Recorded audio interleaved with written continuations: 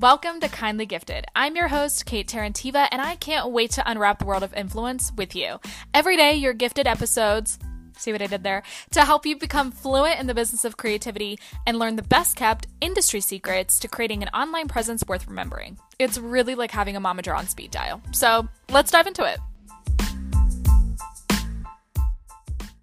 This episode is brought to you by Shopify. Whether you're selling a little or a lot, Shopify helps you do your thing, however you cha-ching. From the launch your online shop stage, all the way to the we just hit 1 million orders stage. No matter what stage you're in, Shopify's there to help you grow. Sign up for a $1 per month trial period at shopify.com/special offer, all lowercase. That's shopify.com/special offer. Product placement is a very popular marketing technique used in movies and TV shows, music videos, in retail, video games, podcasts, social content. You've probably come across product placements that have both converted you and that have also averted you and have been really obvious to you and maybe have like repelled you, right?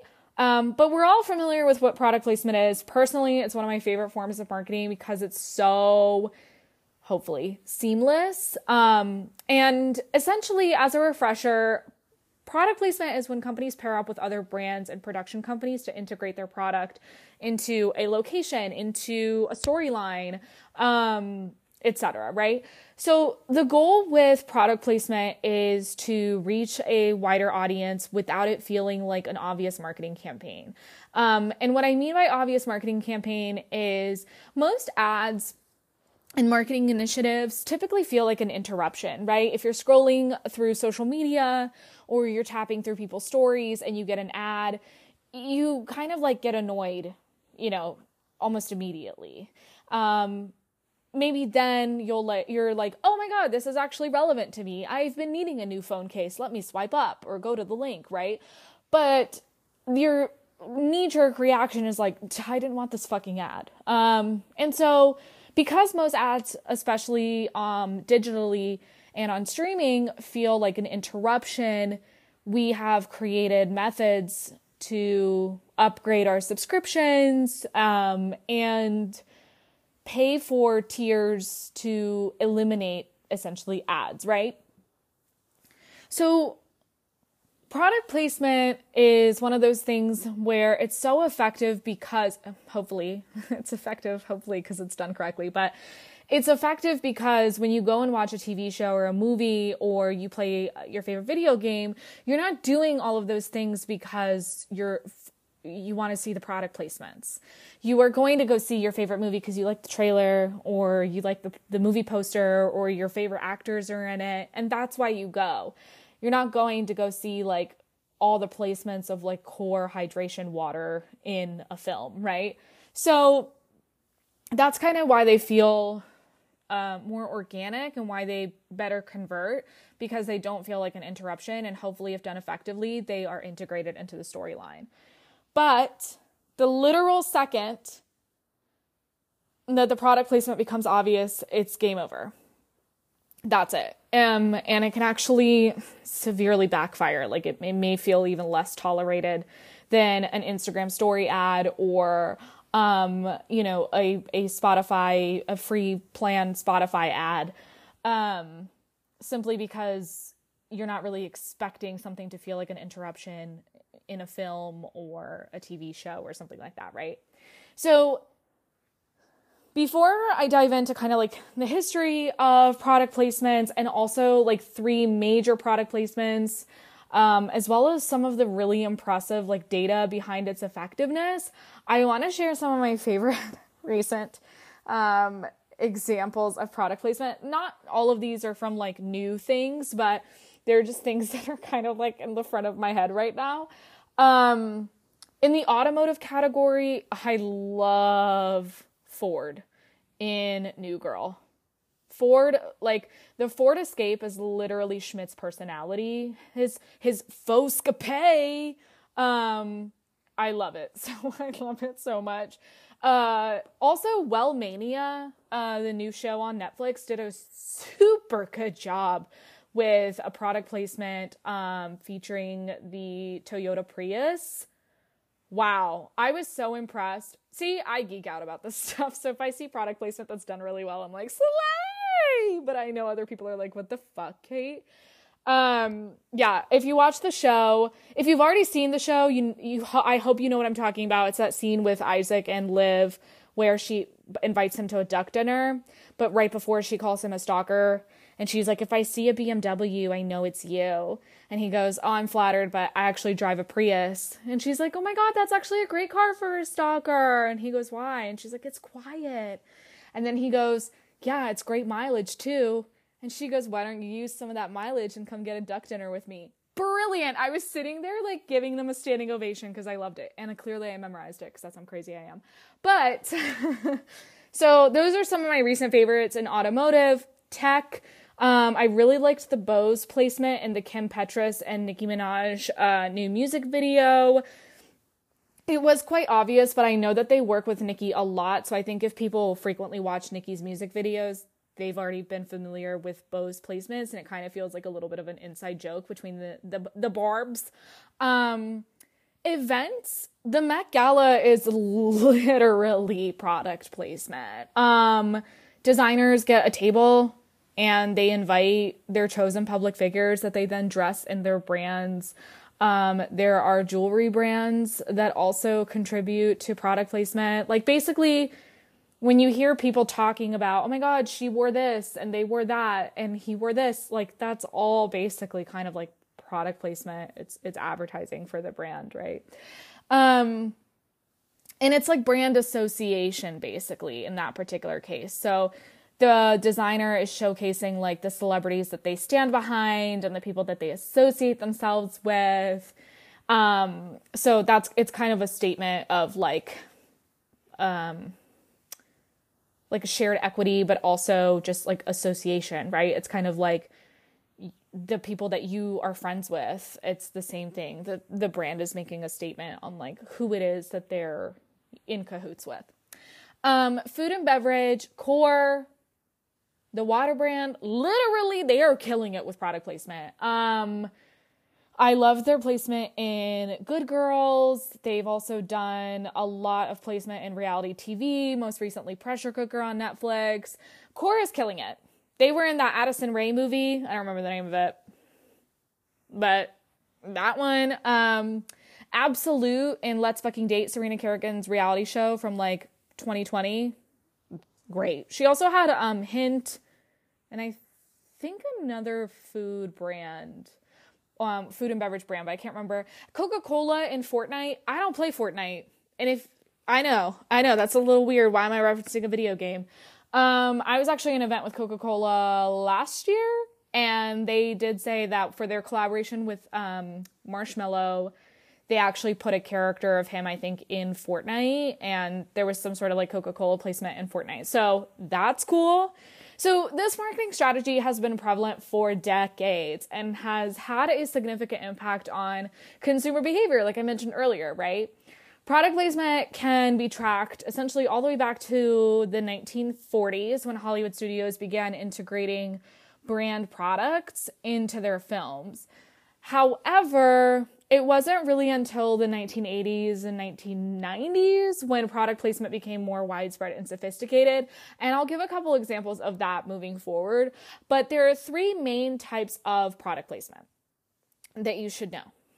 The first is basic brand placement. This is essentially when a company integrates one of its products into another company's goods. So like a movie or a TV show or a video game, or another company's locations, like a retail store, for example, or some other kind of venue. There's usually a time and or space limit to this. So time, it might be like 15 to 30 second feature. Space, it might be like a certain amount of, like you only get this certain amount of space on the shelves or this amount of floor space in a store or what have you. And it requires extensive planning and strategy to ensure that it's subtle and not forced. So basic brand placement is kind of the one that people are most familiar with. as shoppers or consumers of media. The second type of product placement is brand integration. So, for example, so many companies provide a lot of different products now, and it's common to see product integration across multiple different platforms. So, for instance, Dr. Dre and Interscope Records executive Jimmy Iovine, I hope I said his name correctly, founded Beats, or Beats by Dre, right? So, because the co-founder is also a record label executive, record labels have artists signed to their label. Artists produce music videos or go on tours, right? So they could ask, Dr. Dre and Jimmy could ask Interscope signed records to feature Beats in their music videos, for example, like the Beats Pill speaker, right? And the headphones. So that's brand integration. You're kind of using two separate products from the same brand and mixing them together. So that's a way to do that as well. Again, that's something common, like music videos is common to do that. Or,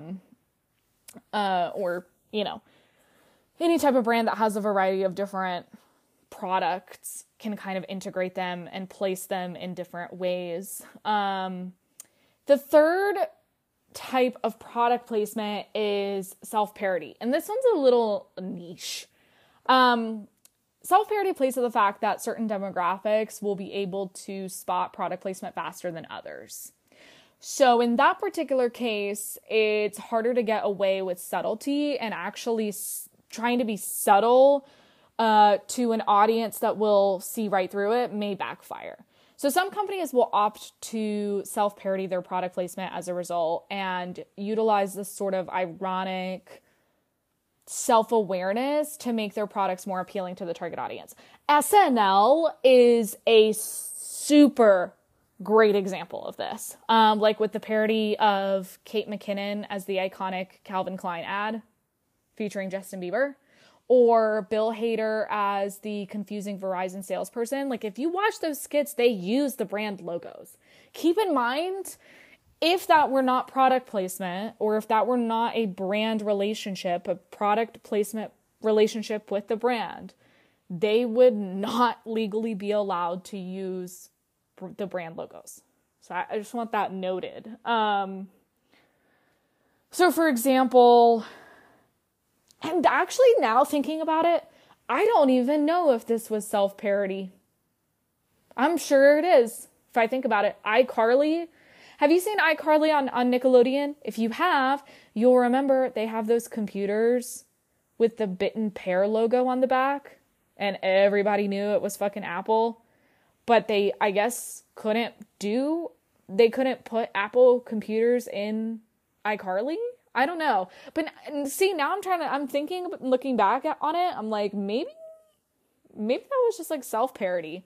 But that could be a great example actually of self-parody too. So anyways, those are three types of product placement. You have basic brand integration, which is the most common thing that people are familiar with. Basic brand placement, sorry. The second is brand integration. So it's taking two aspects, two products of the same company and kind of like integrating them in each other's media. It works well and really commonly if like I said, if it's like a record label and then they also own headphones or like other pieces of tech that they could incorporate into a music video. And then self-parody, which, like I said, SNL does a super great job of those. But one of the most famous examples of product placement is actually the appearance of Reese's Pieces in the movie E.T., the extraterrestrial. Reese's sales reportedly increased by 65% after the movie's release. Super fucking wild. Similarly, the popularity of Aston Martin skyrocketed after it featured the James Bond franchise. And in fact, James Bond being frequently associated with Aston Martin, the brand reported its sales apparently jumped 50% after the increase of the 2006 film Casino Royale. So product placement is very effective, y'all. In recent years, product placement has become even more prevalent in pop culture with, of course, the rise of streaming and social media. So brands like Coca-Cola and Nike have integrated their products into popular TV shows and movies to reach a wider audience and increase their brand awareness. For Coca-Cola, they actually have a relationship with American Idol. So American Idol frequently features Coca-Cola cups on the judges' table. And the deal reportedly earned Coca-Cola $60 million in advertising value in just one season. For Nike, and Nike's placement in Back to the Future 2, which was created in 1989, or filmed in 1989, excuse me, it featured Nike's self-lacing sneakers. And while the technology did not actually exist at the time in 1989, Nike eventually released a version of the shoes in 2016, which sold out almost immediately. So those are also additional examples. The main reason why product placement, though, is so effective is that it integrates seamlessly into the storyline or the scene, like I mentioned earlier, right? So it makes it feel like it's a natural part of the content that you are consuming. This subtle approach to advertising makes it significantly more appealing to people because it feels less like an intrusion or an interruption, which is something I mentioned earlier in this episode. Just want to reiterate that the power that product placement holds because it is not an interruption, if done correctly. So according to a study by Nielsen, and I'm referencing my notes here, product placement can increase brand awareness by up to 80%. And purchase intent by up to 20%. In addition, it has been shown that viewers are more likely to remember products that were featured in a TV show or a movie than those seen in traditional advertisements. I mean, it's true. And again, that happens when you're able to connect a product to the lifestyle of a character in your favorite film or TV show or video game or your favorite celebrity in a music video or an event or something like that, right? Now, according to a study by PQ Media, global spending on product placement has increased by 13% since 2017 and is expected to reach $24 billion by 2023, which is this year, y'all. This is really what demonstrates the effectiveness of product placement as a marketing strategy from a, numbers perspective.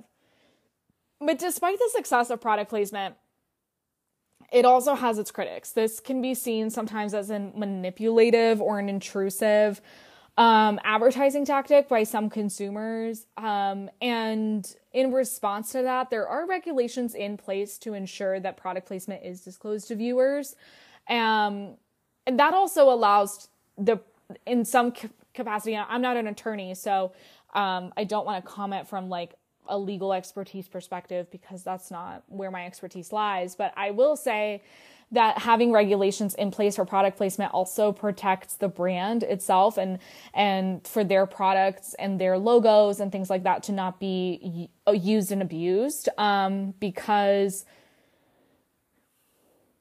shows and movies and celebrities can benefit from a particular brand's audience. And if that is not a real relationship, that is not an actual partnership where both parties are benefiting, then there can be lawsuits and legal issues that come with that. So these regulations are not only placed to protect against manipulation and misleading advertising, but it can also protect the companies and the equity and valuation that they have built as brands.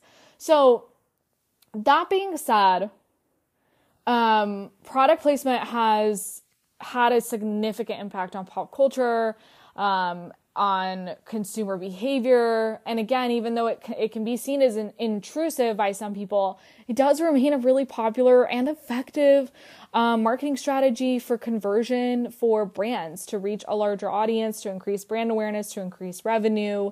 The examples I mentioned in this episode really demonstrate that power, by associating their products with beloved characters and franchises and people of influence. Brands can significantly increase awareness and sales. And it's important to note that product placement must be done tastefully. Like, I'm going to reiterate that all the time. No, I'm beating a dead horse with that, but it cannot cause a disruption.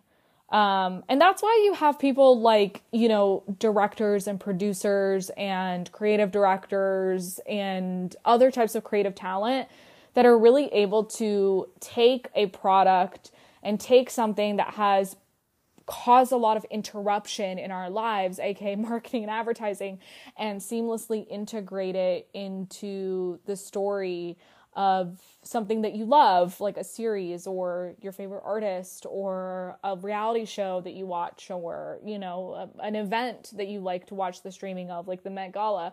So product placement's super powerful. I hope this was interesting.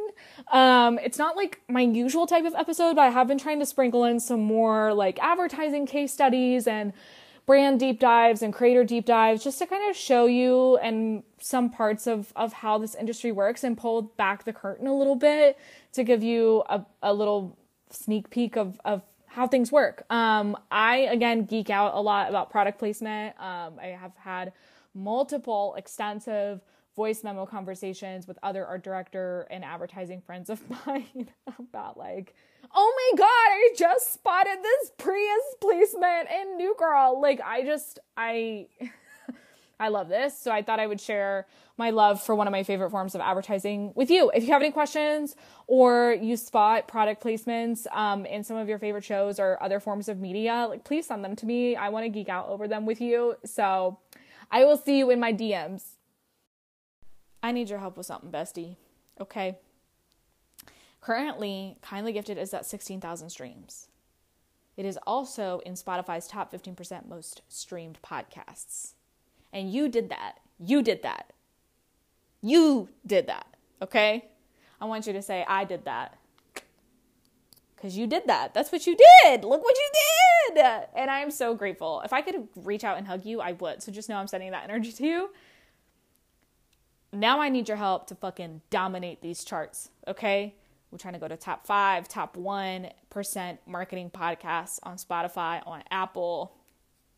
Let's let them know this show is bussin', okay? So, how can you help me do that? When you get a sec, follow the show or subscribe if you listen on Apple, which I think 70% of y'all do. Drop your rating for the show. If you want to write a review, I would greatly appreciate that. It is not required, but greatly appreciated. So follow the show or subscribe and drop your rating. That helps us climb the ratings, okay? It also helps us get bigger guests and sponsors so that I can continue showing up with daily episodes, because I don't know how long I'll be able to do that. I told myself for a year, so that will be in July. But hey, maybe we can keep it going even longer. So I would greatly appreciate your help in dominating the marketing podcast charts.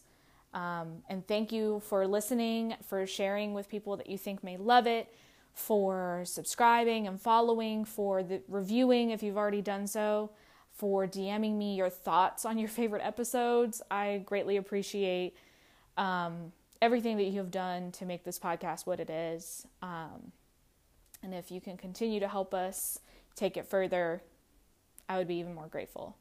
So, anyways, let's get into this episode before I get a little too sappy, okay?